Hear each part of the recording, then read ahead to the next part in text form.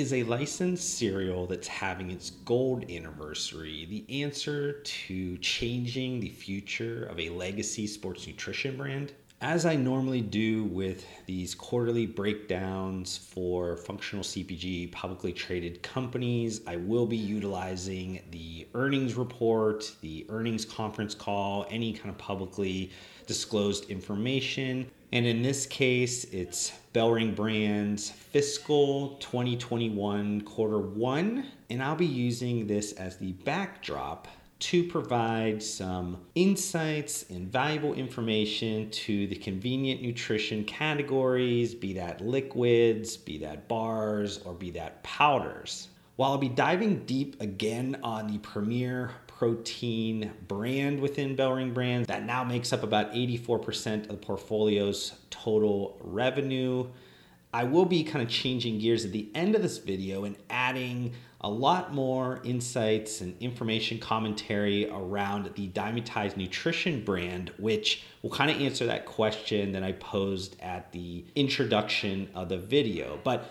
let's kind of dive into BellRing Brands fiscal year 2021 quarter one earnings, and they had net sales of $282.4 million. That was up 16% year over year, but it was flat on a quarter over quarter basis. And let's take that sales number and break it down by brand. Premier Protein, the net sales of that brand, like I said, 84% of the total portfolio's revenue. That was up 17% year over year.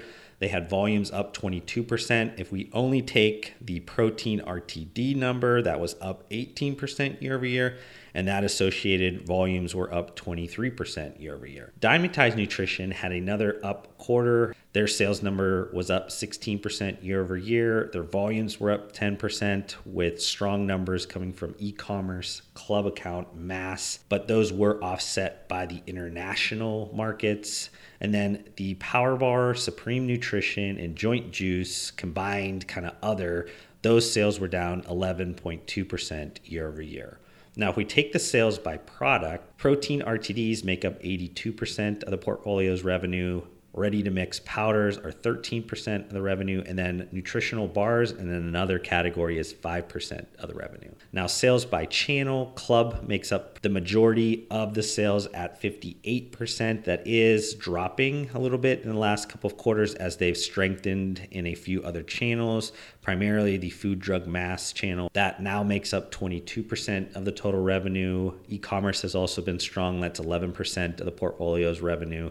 Specialty makes up 7% of the revenue. And then there's kind of other channels together make up 2% of the revenue. Looking at this from US and international, by far, this is still a domestic US brand portfolio. 89% of the revenue comes from the United States, and then 11% come from international markets. Now, I want to take a little bit deeper of a dive like I do normally with the Premier Protein RTD shakes. Overall, the RTD liquids category of the convenient nutrition category has shown strong growth and trending significantly above historical growth rates. This has helped Premier Protein see strong growth across all major tracked channels, including grocery, which was up 69%, mass, which is up 30%, club, which is up 14%, and drug channel, which is up 5%. Digital sales, they had e-commerce that grew close to 121% year over year. And then over the last 52 weeks, e-commerce has continued to hold strong at a growth rate of 157% year over year. Now, looking at some consumption trends for the Premier Protein RTDs, they saw monthly incremental consumption gains. Those were up 28% year over year. The growth in the RTD liquids category of convenient nutrition and the strength of the Premier Protein brand has helped grow distribution points to company records in the recent quarter. Total distribution points, or TDPs, continue to grow up 17% from the previous quarter, with strong results in food, drug, and mass channels. Household penetration for Premier Protein is at 7%, an increase of 18% year over year. The brand continues to have strong upside with household penetration of 24% in the RTD liquids category of convenient nutrition. Premier Protein's market share continues to grow to 18.4% of total RTD liquids category of convenient nutrition. BellRing Brands did kind of mention some margin softness in this quarter. It kind of similar to what I had with the last video. Their gross margins for the quarter were 32.5%. That was down 490 basis points year over year. Why there's pressure on their margins is coming kind of twofold.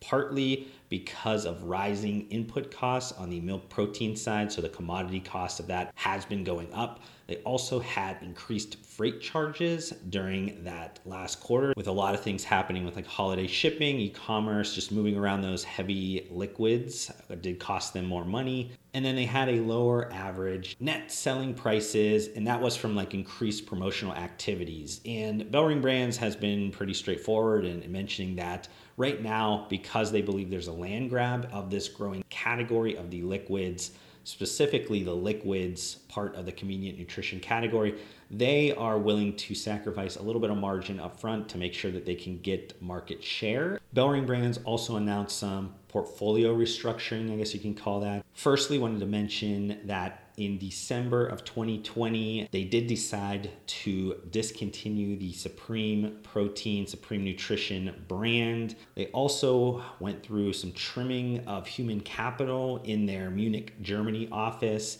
And they also closed their facility in Dallas, Texas, which was the Dymatize Nutrition's headquarters. Now that kind of brings up the topic of Dymatize Nutrition that I did want to focus on.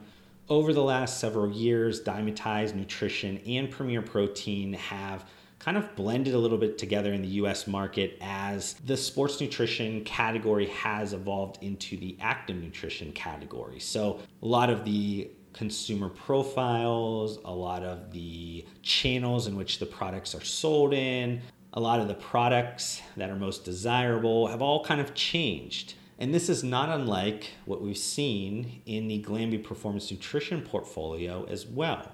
Dymatize has been battling legacy thoughts of the sports nutrition industry of yesteryear, and they've taken some time to really kind of get their footing and understand what combinations are best in terms of products, in terms of channels, different strategies within that brand to make sure that it does stand apart, but also gets some portfolio benefits from Premier Protein. And if you remember, Dymatize Nutrition up until recently really was just a specialty only product, specialty only channel in which it was sold.